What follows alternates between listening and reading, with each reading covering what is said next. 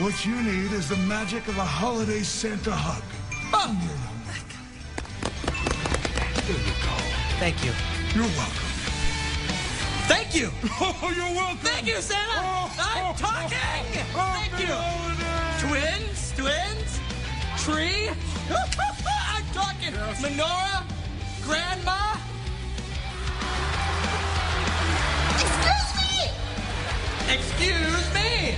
Excuse me.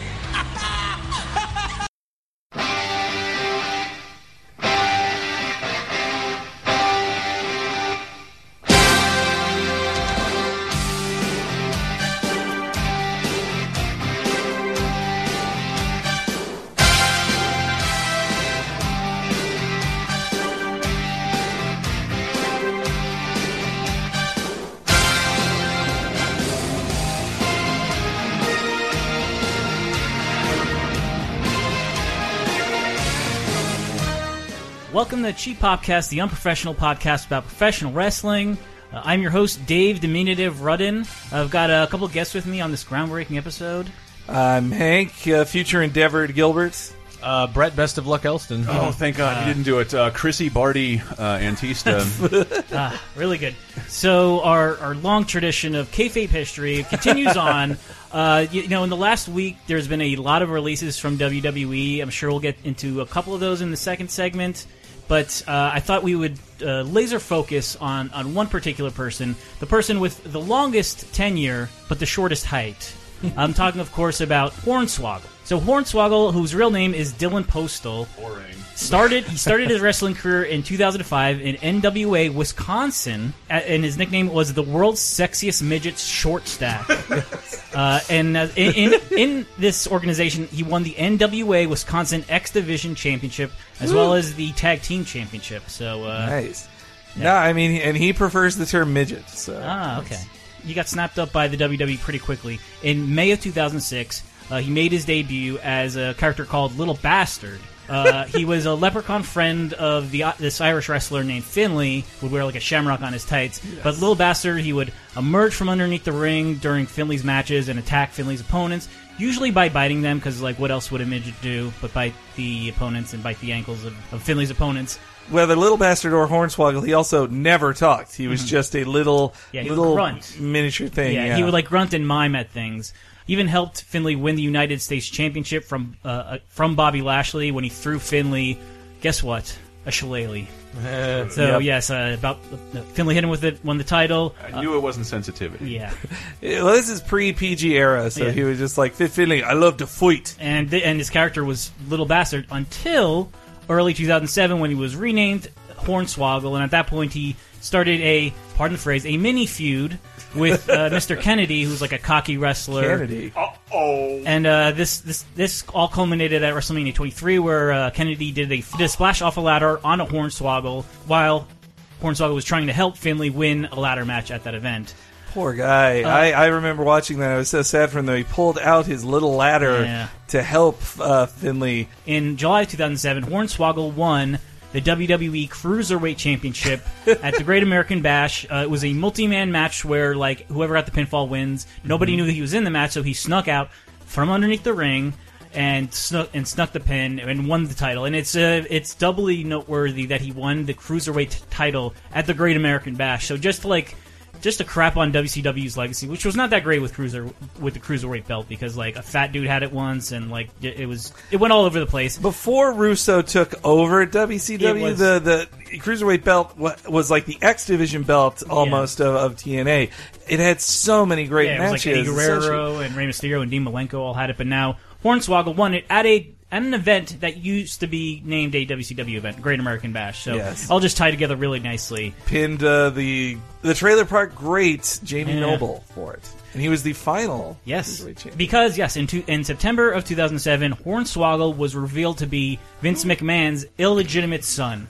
So the way that the story went, it was originally supposed to be Mr. Kennedy who was revealed. I mean, even worse because his name, Mr. Kennedy. Kennedy is Vincent Kennedy McMahon. It's his middle name.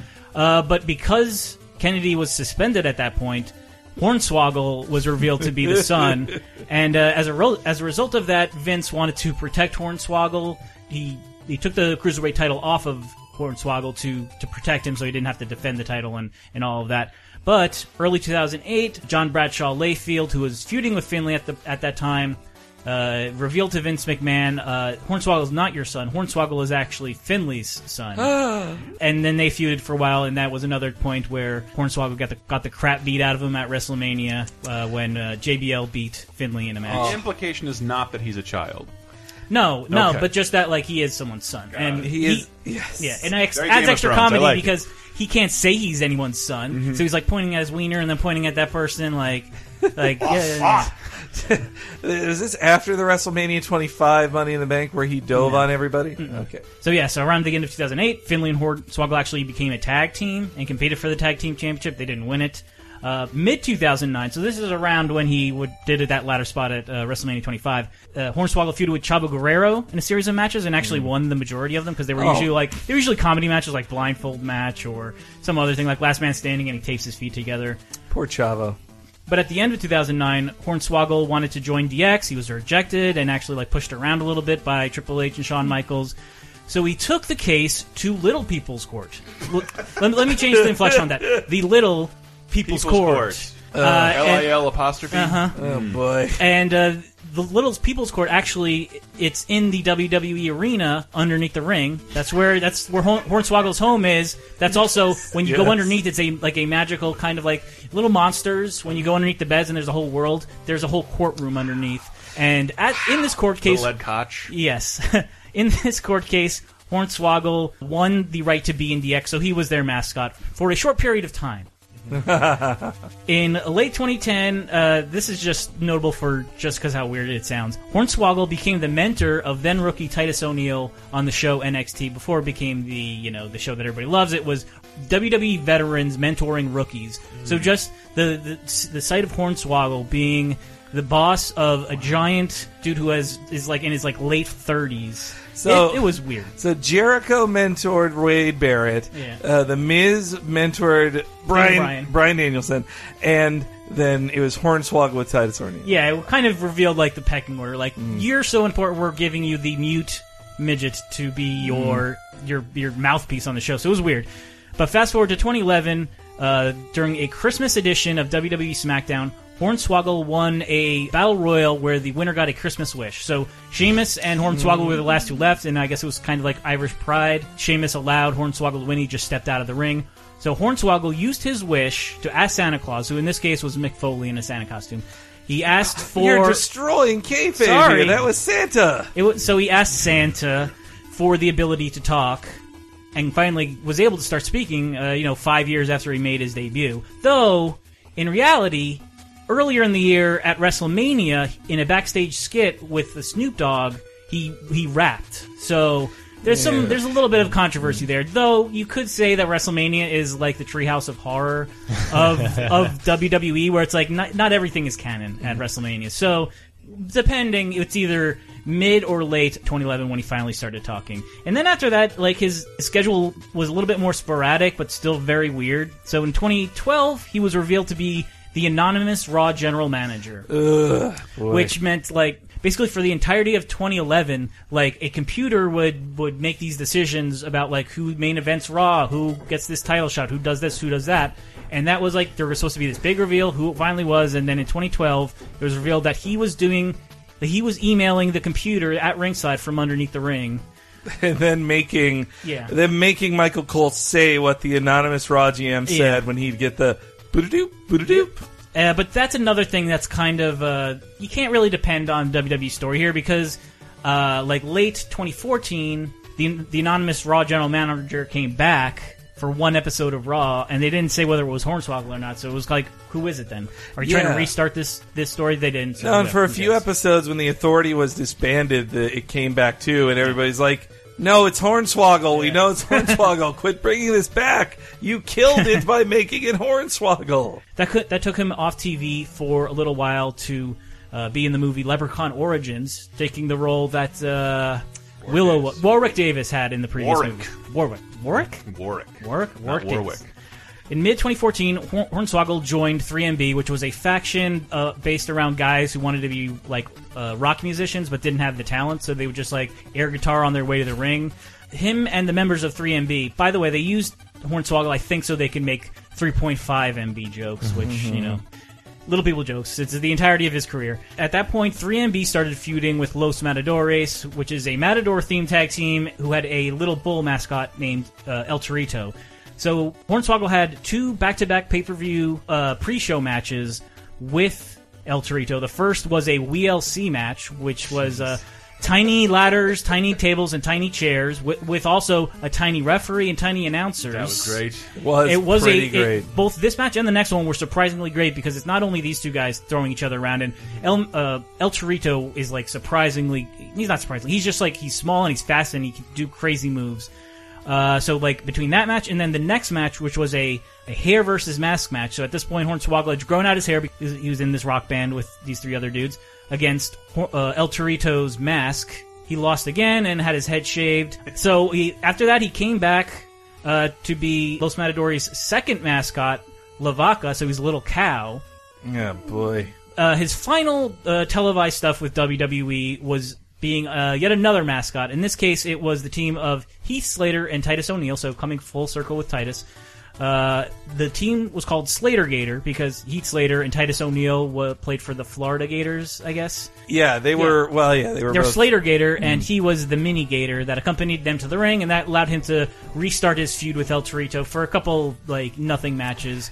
He did Gator rolls a lot, yes. I recall. And that was basically the end of his tenure. So, the summer of 2015, that tag team dissolved, and he was taken off TV. He had surgery and was just basically awaiting his next thing. Just this month, he was released along with a batch of other wrestlers, ending his career just around 10 years. 9 years with WWE, but 10 years overall. I'm sure he'll be like doing indies and stuff, and he's so recognizable that even not having the name Hornswoggle, I'm sure you'll see him at your local VFW hall. Oh, yeah.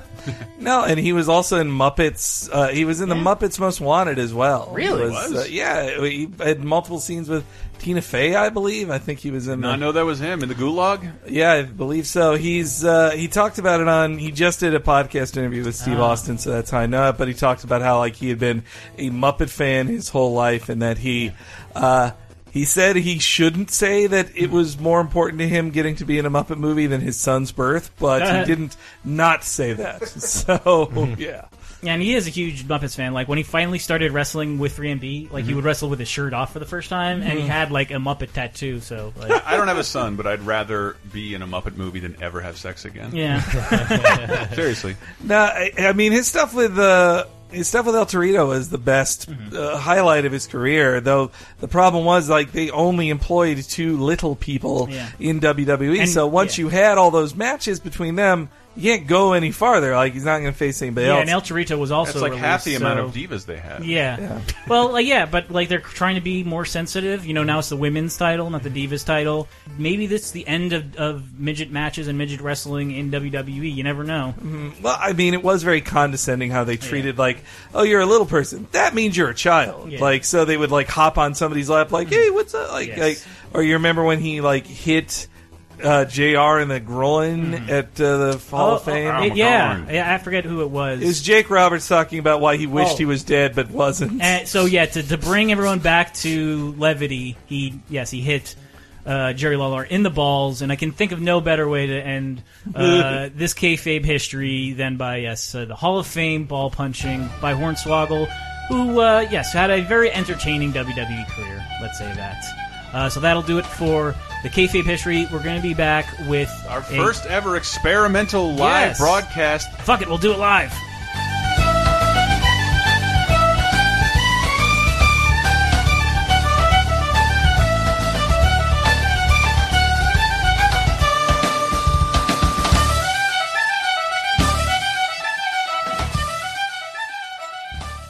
The following announcement has been paid for by the New World Order.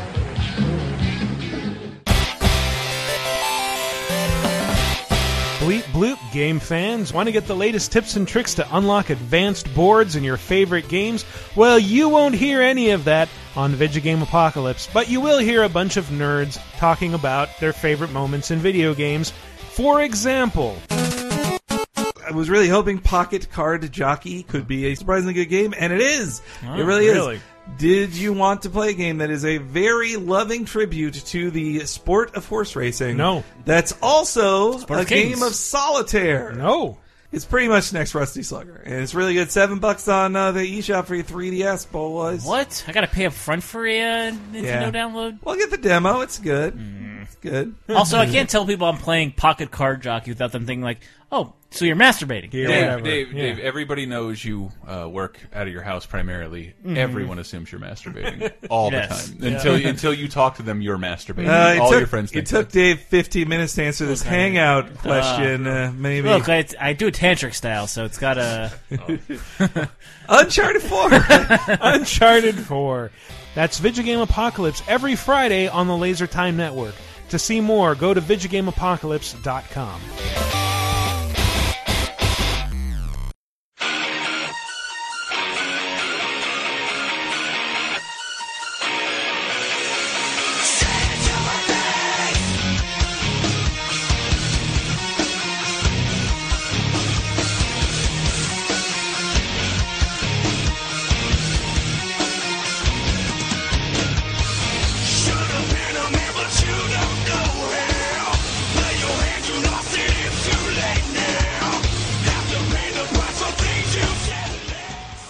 Welcome back, Oh, everybody. boy. Welcome to Cheap Popcast Live. The inaugural live episode. Yes. It's the ghost of Chris Antista. The times they are changing, and we are in the Cheap Podcast Arena. Indeed. I am Dave Rudden.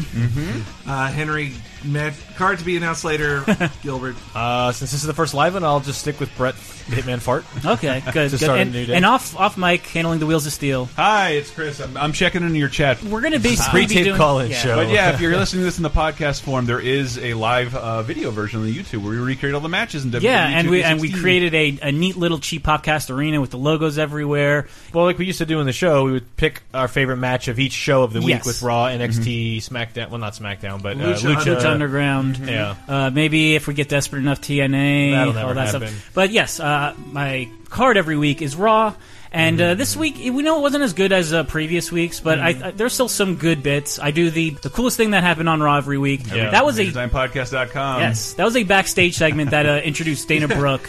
Yeah, But which my you can't fav- really do in a Yeah, you match. can't do a backstage thing. Not in WWE games anymore, but you can do my favorite match of the night, which was Sami Zayn versus The Miz. Yeah, the stipulation for this was strange, where it was like for Sami Zayn to be part of the IC match in Extreme Rules, Yes. he has to beat the champ Yeah, they for do proof that. that he could then They go do fight that 4 so people. often that it didn't even phase Huh. me. Where it's like, well, the champion is pinned so many times before they actually I lose their guess, title. yeah. But like this being like you have to pin the champion to be in the match. That's also something. I that mean, I'm I'm used to. cool with Miz being such a loser that Yeah.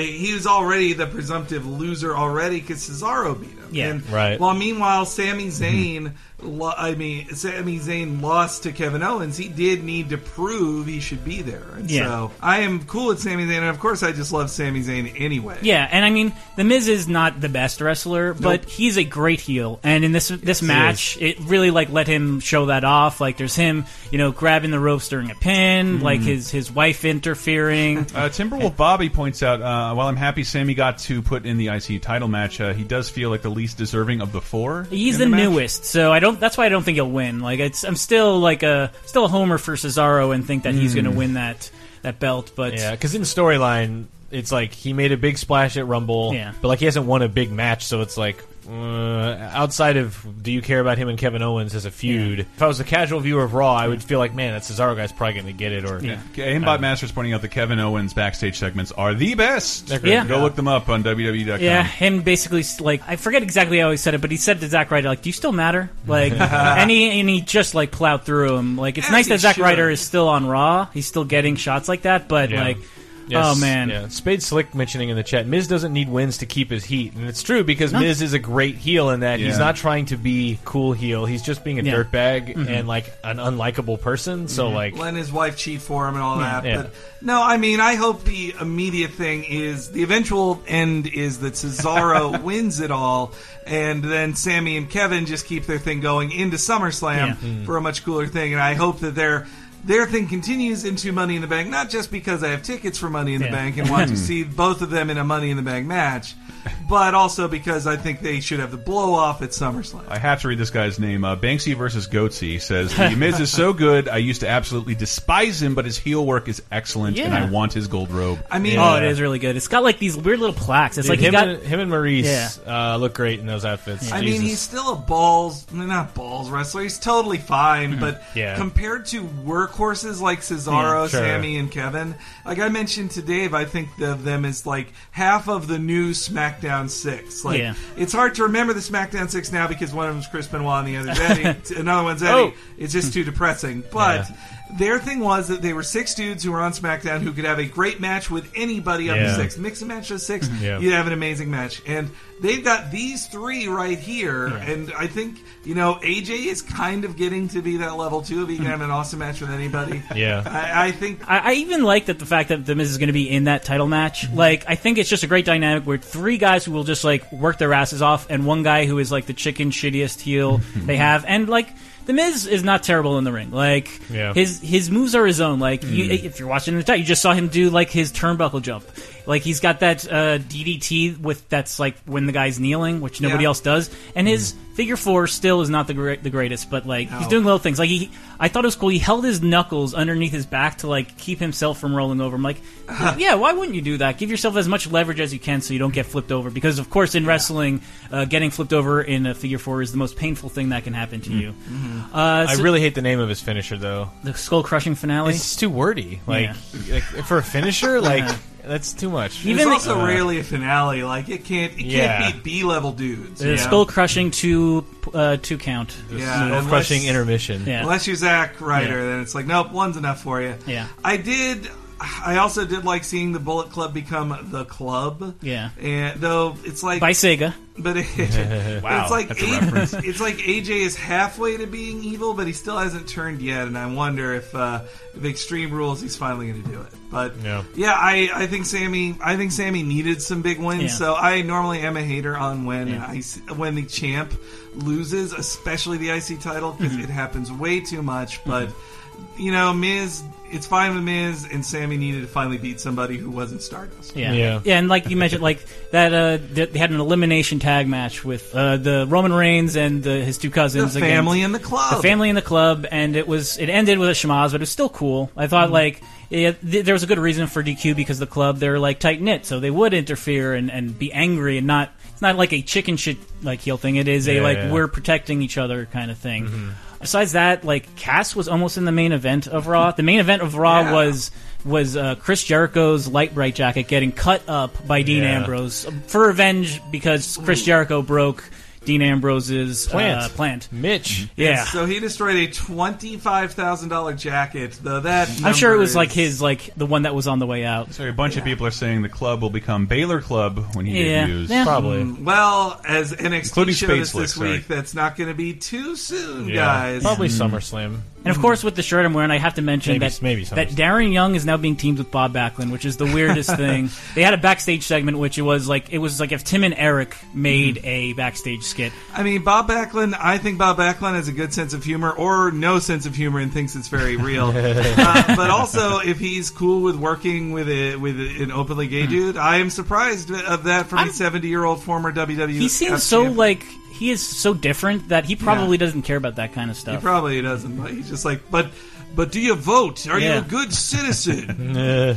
So before we move on to the next match, Chris, is there any comments or questions people brought up in the chat? Tranquil Best said they felt bad for Ryder, and a lot of people saying where's Ryder at? Yeah. I mean, he had a match on Raw, so that's good. Last week was the saddest tweet where he's like, "Catch me on Superstars and Main Event." this week. Like, catch me on the B shows. I think he's on Main Event again this week. 30 days ago, I won WrestleMania IC match. I saw him jokingly tweeting to Kurt Hawkins about the new era, how they're kind of left behind in it. So now let's go to the best match of NXT. Yeah. It wasn't the main event, but anytime Shinsuke Nakamura is in a match, it is like the match you got to watch. Yeah. And in this case, it was against Alex Riley on his way out. Yeah. This is his last match. A very weird, like, it's a phenomenon that only really happens in NXT nowadays, where someone will usually leave or be released, and there will be a month worth of this guy in losing matches, looking like a chump. Like it happened. Bullfit. Yeah, Bullfit was like the most obvious case. I think it happened a little bit with CJ Parker, the hippie guy who's now in New Japan. But in this case, it's Alex Riley, who was in the same week. 2 of the Miz's former proteges get released. So Alex Riley was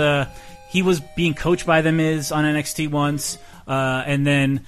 Damien Sandow, who was Damien Mizdow for a while. But yes, Alex Riley, he was kind of demoted to NXT. He was their ring announcer for a while. And a good ring announcer. He was okay. And then he went back to the ring to fight Kevin Owens, where he got trounced. But so good. In the last week, he's been making fun of Shinsuke Nakamura. And mistake. It was just like he's saying like I'm strong style. The best comment ever. Harriet Rod said Dave should get a cat and name it Cheap Pop Cat. Yeah. So his entrance, it was Shinsuke Nakamura's first match at the NXT regular place at Full Sail.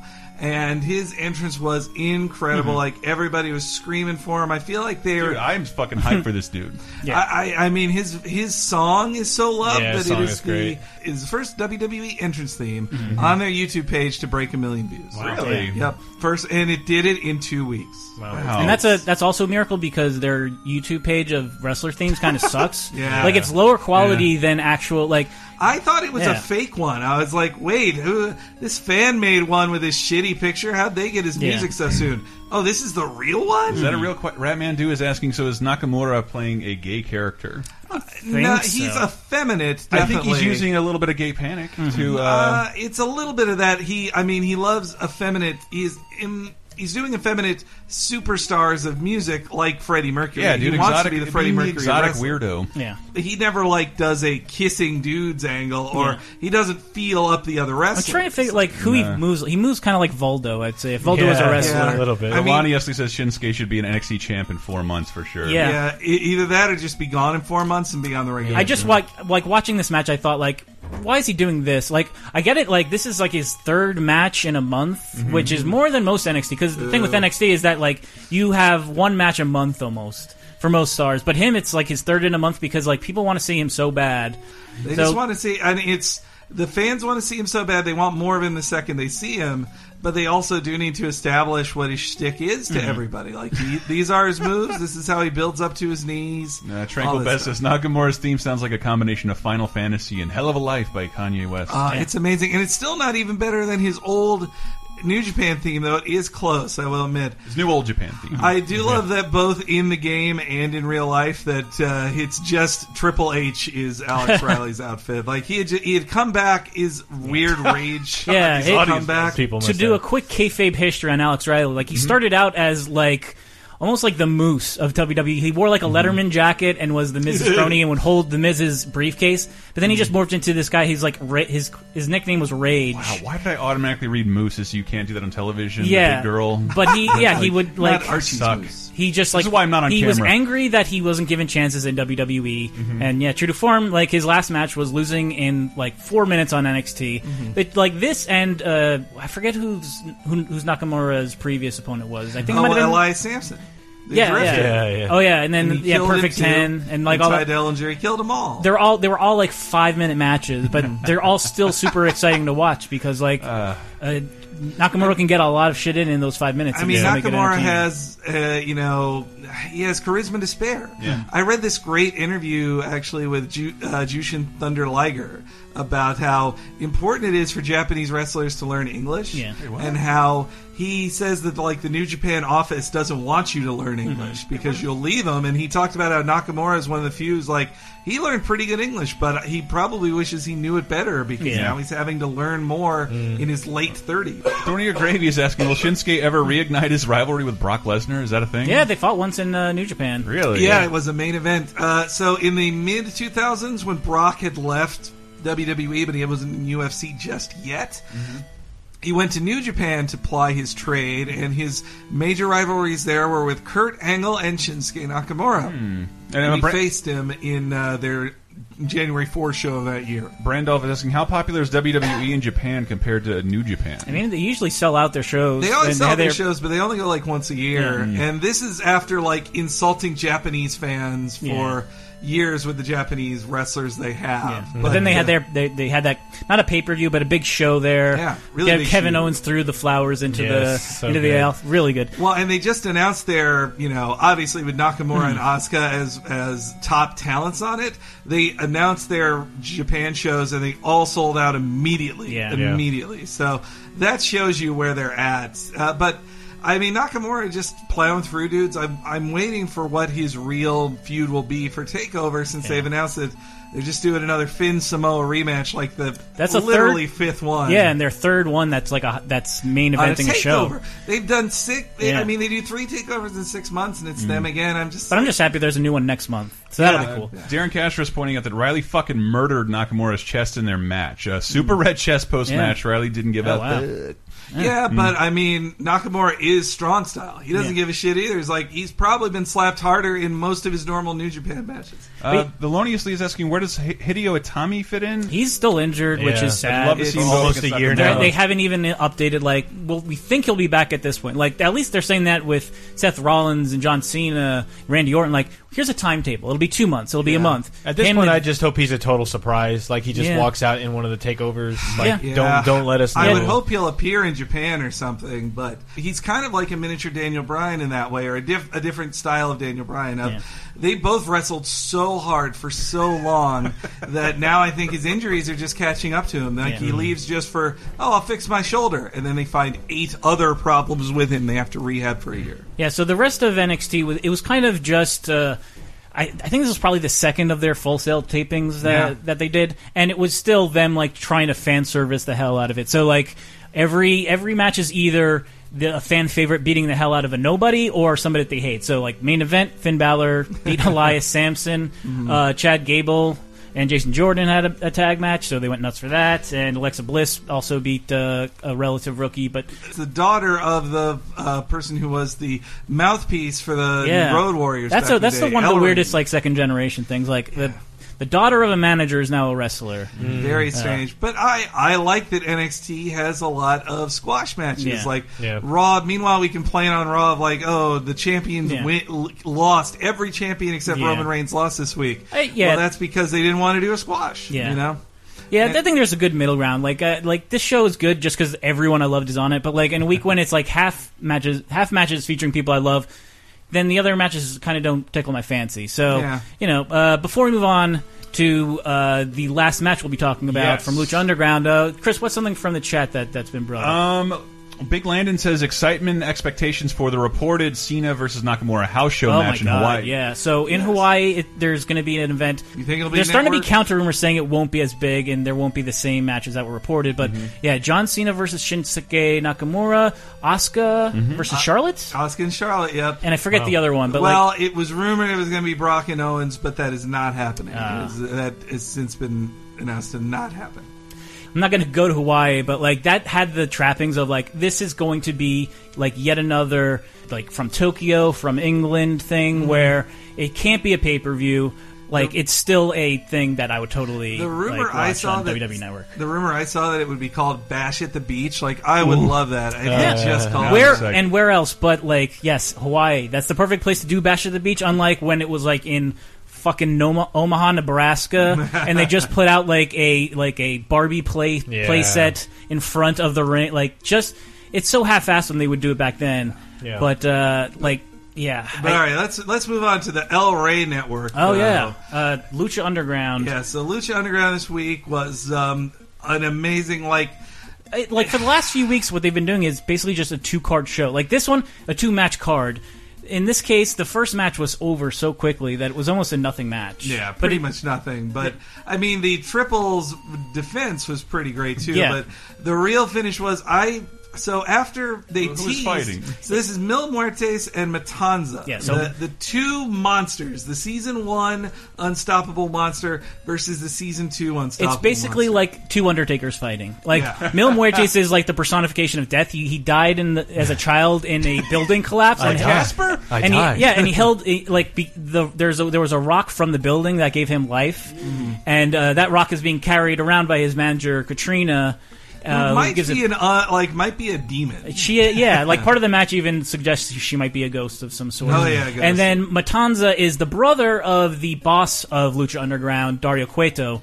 But he kept him locked up, kind of like Hugo from The Simpsons. Kept him locked up and would feed people Within wrestlers, the story yeah. of Lucha Underground, he's murdered like 2 wrestlers. Yeah, he like killed them. Like you failed me. You didn't win that tag match last week. I'm going to feed you to my brother, And he'll then, eat his face. So and if you're watching it, he is the one that's got like the giant mask and the jumpsuit.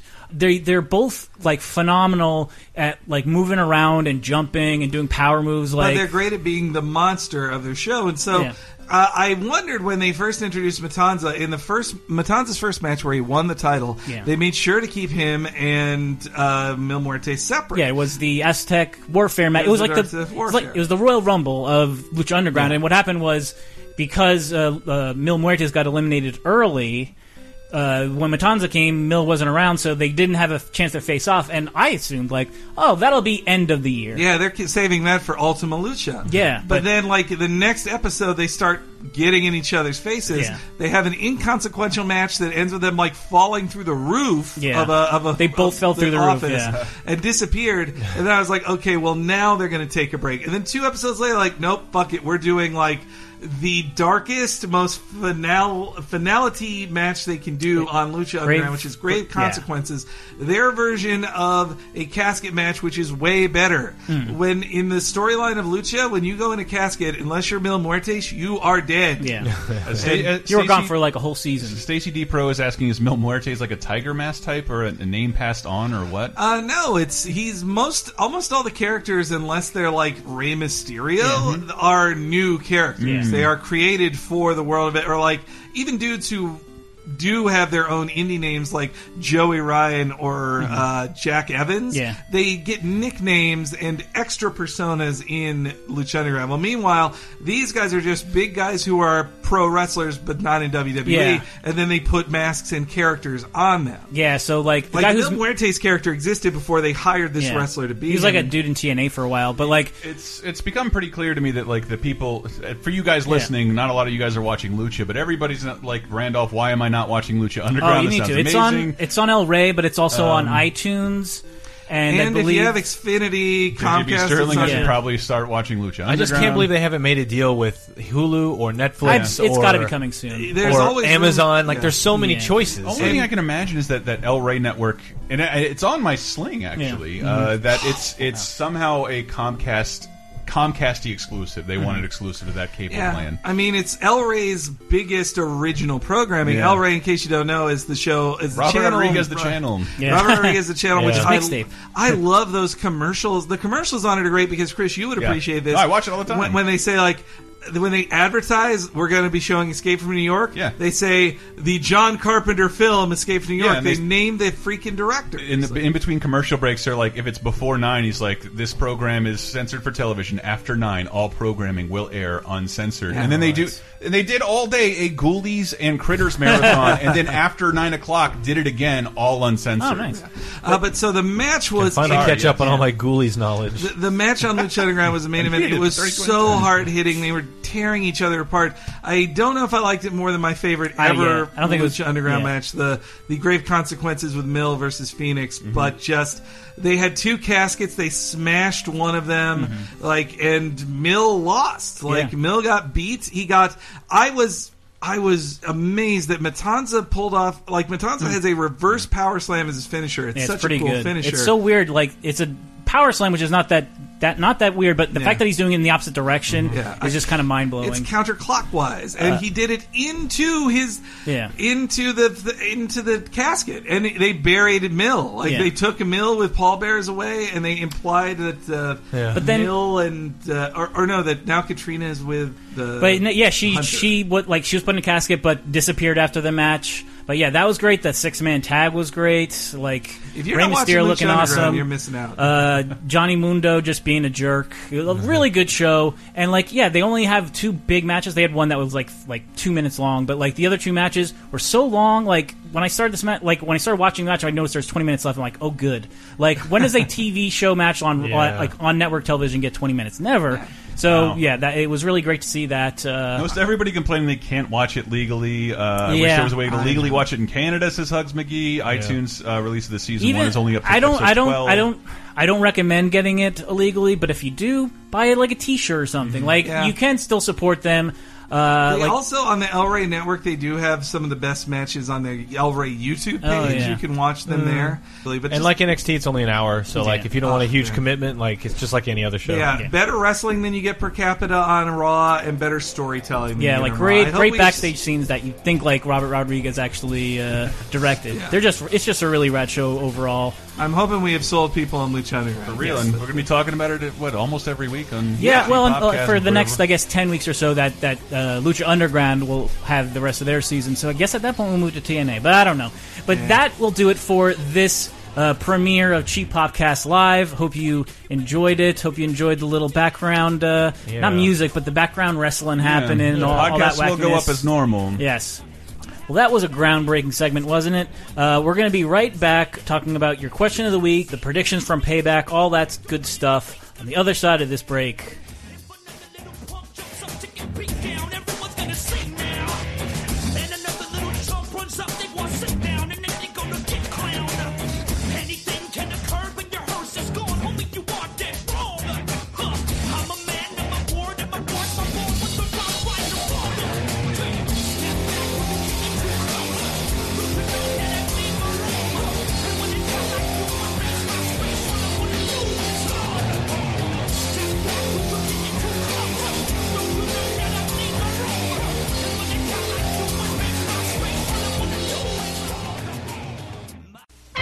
Hogan's Rockin' Wrestling will return after these messages.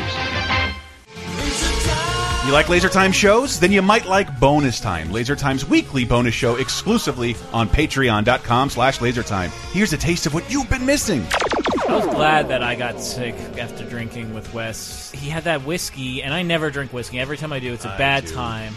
So he's like, just take a pull. I'm like, a pull? How much is a pull? A finger. So I just I'm like, gulp, one gulp of it. That seems enough. True to form, I did get sick. Ooh, I'm debating whether I should have done this, but I took the bus home. And it was one of those things where I'm fading in and out on the bus. God, you're one of those people. Yeah. I somehow luckily get my wits back right as the bus is pulling up to my street. I get out and I think everything's fine. But about 5 steps in, I'm like, gonna be sick. Literally just spew probably a water balloon's worth. A small water balloon. What color? Pink. I got a little bit out, so I felt like maybe that's all I needed. But no, it was literally every half block. I would barf another. Hansel and Greteling your way through San Francisco. And I was so tempted to the next morning just retrace my steps, but I was hungover, so I didn't. Get Bonus Time, Laser Time's weekly, full-length, uncensored, and ad-free Patreon-exclusive podcasts, as well as weekly full-length movie commentaries, wrestling and cartoon video commentaries, physical rewards, the first season of Talking Simpson, and more at patreon.com/lasertime, starting at just $5. You'll help us live, and we'll do our best to help you never be bored again.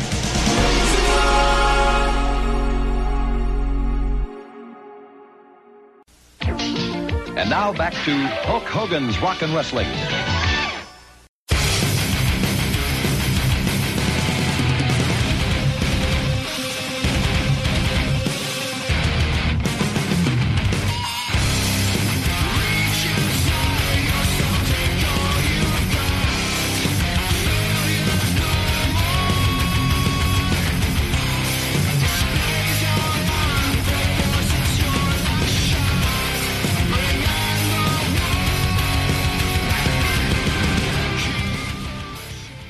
welcome back to the final segment for this groundbreaking 81st episode of Cheap Popcast. The new era. Yes. A new era. But, you got to stay with some traditions, and one of the traditions is the crowd question, as I call it, where we ask a question to the Cheap Popcast crowd, and they respond, What? Yes, they usually say what, and then I say, no, the question of the week was, what's your favorite intergender mixed tag match? What? Yeah, this was in honor of China, who had recently passed away, and she was a pioneer in the fact that most of her matches were either mixed tag matches or it was her versus a man. If I remember correctly, she didn't want you to treat her like a woman or treat her like a man. Just don't even treat her like you know her. Just treat her Be like a monster. Yes. That's not how a song goes. Now you don't treat her like anything because she's dead. Yeah, but so treat her with respect in her Chinese death, ninja social justice warriors said in 2011, the promotion Chikara had a great match between Claudio Castagnoli, a.k.a. WWE Cesaro, and Sarah Del Rey, which, like many intergender matches, is built around the fact that while one competitor may be bigger or stronger, it doesn't necessarily guarantee victory for them. What makes this my favorite is a combination of talent on display in combination with how much the crowd is into it. It's definitely worth a watch. Connomination. Don't laugh at it. It's good. It's good. Konami. Yeah, Konami. There we go. Konami organization. Monty Data said, I was just watching One Night Stand 2006, and it had Edge, Mick Foley, and Lita versus Terry Funk, Tommy Dreamer, and Beulah McGillicuddy. Beulah McGillicuddy, sorry. Which had everything. It's a podcast, not radio. That was a great podcast. Yeah. That was a great podcast. No, that was a great match. That was a great match. Monty added there are probably 100 things that happened in that match which you wouldn't see on WWE today. For one thing, it was an ECW pay-per-view, so it was very bloody. Very. Terry Funk at the end of the match is literally convulsing after, I think, being put through a table that was either on fire or had barbed wire on it. It was barbed wire. He was hamming it up, though, with the shake. But yes, the end of the match was Edge pinning Beulah. Anybody? Beulah? Yes, there you go. Voodoo economics. Who was the wife of Tommy Dreamer? The real-life wife of Tommy Dreamer and in storyline wife of But Tommy. Edge is pinning her, and in conjunction with the 3 count, he is thrusting at her. So it's a missionary position pin, but with each count, he is then thrusting. Going up and down on her seemingly prone body. And if I'm any indication, you only need 3 and then you're done. So, Buckaroo Banzai said, any Andy Kaufman match, truly the best intergender champion of all time. Yeah. But all of his big matches were with Jerry Lawler. Like his intergender matches were like on like Johnny Carson or like some crappy videotape where he's just like he's trying to pin a woman in his backyard. He did him at SNL. He did it in comedy shows too. It was just his thing. Like, really, I can beat any woman. No woman can beat me. So were those still works as well? Like that, the ladies on the take as well? Or if the Man on the Moon is anything to go by, no, it was not. Like that he would pick a real. That's how he met his wife Courtney Love in a wrestling match like that. I thought the rumor was that he slept with almost all the I women. do believe that, though. I know for a fact he was a fan of sex workers. So. Rad Mardigan said, my favorite intergender match is any match that has Lady Beard in it. I love that guy, and by guy I mean a 5-year-old Japanese girl. Lady Beard might be my dream tag team partner due to the sheer potential for fun that a match like that could create. And Rad Mardigan is an actual wrestler. Yeah. We talked to him on multiple occasions. Is Lady Beard the one who fought against Kenny Omega? I think that has to be the Kenny Omega girl, I don't know how many active They're different from Baby Metal, right? Yes. Okay. But I don't know how many 5-year-old active Japanese wrestlers there are, but there is a great match on YouTube. It's Kenny Omega, who's one of the most popular wrestlers in Japan, fighting a 5-year-old girl and like actually being competitive and like him actually hitting her pretty hard. But like how they made that and didn't end up like severely crippling a 5-year-old girl will be a miracle. Because she's trained too, baby. Yeah. You know, that Red Mardigan, I think I accidentally insulted him, but I was giving a compliment where he had a picture from one of his matches, and I was like, oh, that looks like a lion tamer, except like a halfway turned one. Is that like a corkscrew lion tamer? And he said, no, the guy took a picture while the dude was reversing the move, and that's the only picture I have. But the lion tamer, way better than Walls of Jericho. I'm really proud of Rad Mardigan for picking that move as a finish, or as one of his moves instead of the Walls of Jericho, which is like a glorified Boston Crab. Blech. So, new crowd question. Back in the first segment, we talked about Hornswoggle's release and how much that deeply affected me personally. But, over the entirety of the WWE's history, they've released wrestlers before they had a chance to shine and fired wrestlers because they did something wrong. Who would you say is the wrestler that you got that was released that you wish WWE hadn't gotten rid of, or had gotten rid of too early, or before they had a chance to really shine? Well, I mean, the obvious one is CM Punk because that's not even it is a release. They did fire him, and then he sued them, but it was just. But that was over before that. I mean, he was just heartbroken. Like, you could see the last year of his career was them just like shitting on him until he quit. That's how it was, and it was so disappointing to see that, especially now that he just seems to never want to wrestle again, or even fight in the UFC. I went and got breakfast this morning and listened to Doug Loves Movies, and Colt Cabana was on. Yeah, and they asked him about the CM Punk show, and he said most expensive show I've ever done. And then was like, he is currently in litigation over. Surprisingly, he's like, so did they win? He's like, no, they didn't win, but like, I'll never get this money back that I'm spending to defend myself from the WWE. You didn't make anything on those YouTube ads? That's yeah. You had to put it up on YouTube. That was so popular. But I'd also say not to go not with the obvious one, Bobby Lashley. I think Bobby Lashley. I mean, I didn't love him being the ECW champ. That was a bad move to do then when it should have been CM Punk. Yeah. But I got to say that he could have been and kind of should have been their first black champion, their first truly black champion. Let's not get into the thing is The Rock black or not, but whatever. But it's just. He was he was the next Brock Lesnar. He was the next best thing. He looked like the final boss in Super Punch-Out, which is exactly, I think, what Vince McMahon wants in a wrestler. Yeah, he was a monster man who could move like a cat. He was great. And just seeing him waste his time, not waste his time in TNA, but just why are you doing this for 600 people in fucking TNA, man? Brett, you got a pick? I can't really think of anybody because I didn't watch for so long. Well, even the idea, from this new the idea of releases too. I didn't follow them in 13 and 14. Sandow getting released, it was like, oh, that sucks because he was real hot, and then you did nothing, and it was clear he had a connection to the crowd. Yeah, even at WrestleMania when it's like, oh, we haven't seen you for months. And fuck you, Shaq. Why'd you eliminate this guy? Yeah, and he came out and everybody was psyched. It's like people wanted to like him, and it's like, really? You couldn't find anything? And I liked Barrett, too. You took bad news away from him, and I guess but he was always perpetually injured, so it's like maybe his body's just not meant. He was seemingly old when they saw him write about walking away. He's like, I'm approaching my 40s, and I don't know much longer. Just looks good. Yeah. I mean, that's just like him. Dolph's in the same kind of boat, and Jack Swagger of just we spent a decade here, and what do we have to show for it? I mean, what they have to show for it is international fame that they can cash in on the indie circuit. They'll never make as much money as they make on WWE, but their cachet, no matter how much they got buried on WWE, their cachet is raised so much. Chris, you got anything? I will only say, and this is not a release, but I never haven't been upset about that Titus O'Neil suspension. Yeah, that sucked. And just because, why? He touched me. Yeah. So what? And it was on camera, and now everybody knows. Don't be fucking weird about this. Yeah. And a big black dude touches you, and you suspend him. It's my right. Is it my job? That's ridiculous. That's ridiculous. He was clearly trying to do something on camera, and the fact that it happened, and you weren't willing. It happened, right. He was at expressing a WrestleMania. sentiment. Yeah, that always bugged the shit out of me. That still bugs the shit out of me because that shows you how tyrannical that organization is run. Yeah. It's like if you got I didn't like that thing that happened for 4 seconds. It's like if you got suspended from your job right before the company Christmas party. And or going up to your boss and giving him a hug. Sorry, man.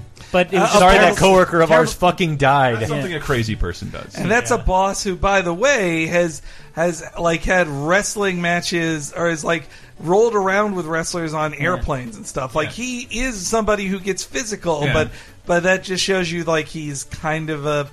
I just think about this. Vince McMahon is definitely the most important man in wrestling history. I think it'll be a long time before anybody is a more important single force in wrestling than he is. But he is also now a 70-year-old crazy person that maybe shouldn't be making all the calls anymore. But only death shall wrest the grip from him. So my pick is going to be Chris Hero, who was known as Cassius Ohno in NXT. That was a horrible name. Yeah, he was the original KO.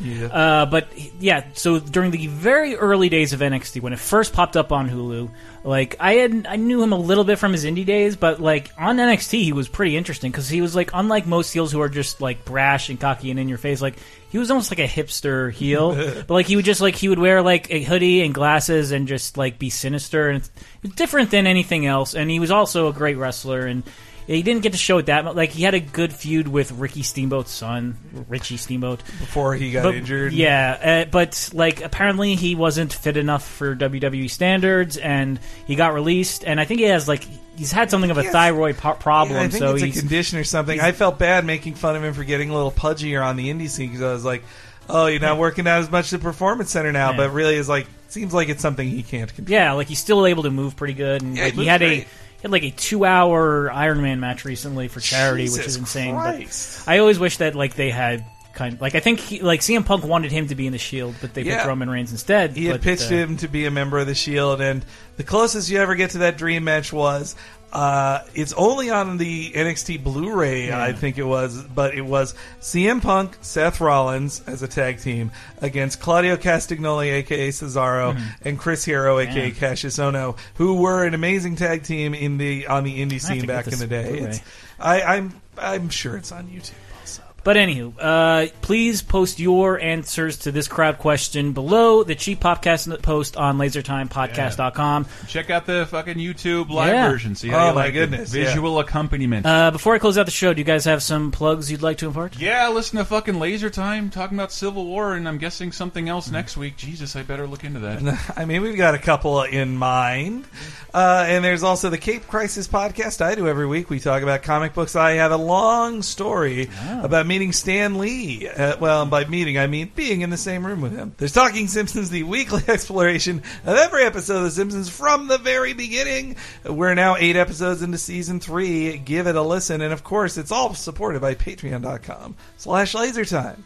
Also, 30-2010, the weekly look back at what happened in movies, music, TV, and games. Oh, my goodness. And just this week has been so short-circuit happy. We watched it on the Monday Night Movie. You can get the commentary on Bandcamp or Patreon. This week, in 86 was Short Circuit, 96 was Twister, and in 06, the Marvel Civil War #1 came out. And it's an insane week. It's a crazy week. And then also, I finally posted a new VG Empire. So if you go listen to that, Sega CD composer Spencer Nilsson actually came into the studio, who did Batman Returns, Spider-Man versus the Kingpin, Echo the Dolphin, the Sega CD versions, and then the next episode will be a full dive into Sonic CD with him again in the studio. So if you like Sega CD era music, or just curious about what Sega of America was doing in the early 90s, he has a lot of cool stories. Back when they were doing things. They were doing a lot of things, frankly. Yeah, so much great content. Last Cheap Podcast, we had Payback predictions, and we asked for your predictions in the forums.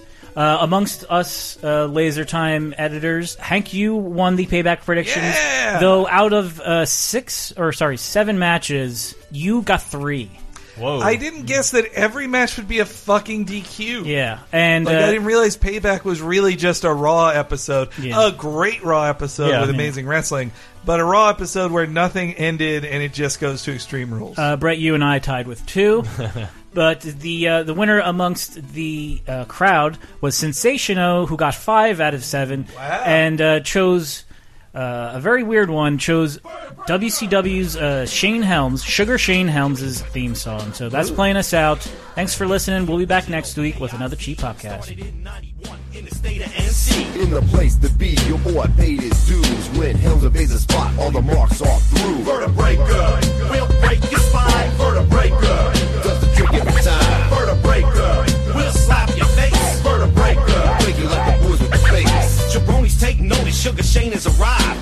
Flexing opponents right on the backside. Aim high like Top Gun, skills they got none. Helms will survive, all you haters are done. Vertebraker, we'll break your spine. Vertebraker, does the trick every time. Vertebraker, we'll slap your face. Vertebraker, break you like a boys with the face. Don't sleep, Sugar Shane creeps.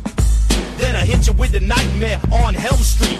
All out pops, non-stop till you drop. Make you say pretty please with sugar on top.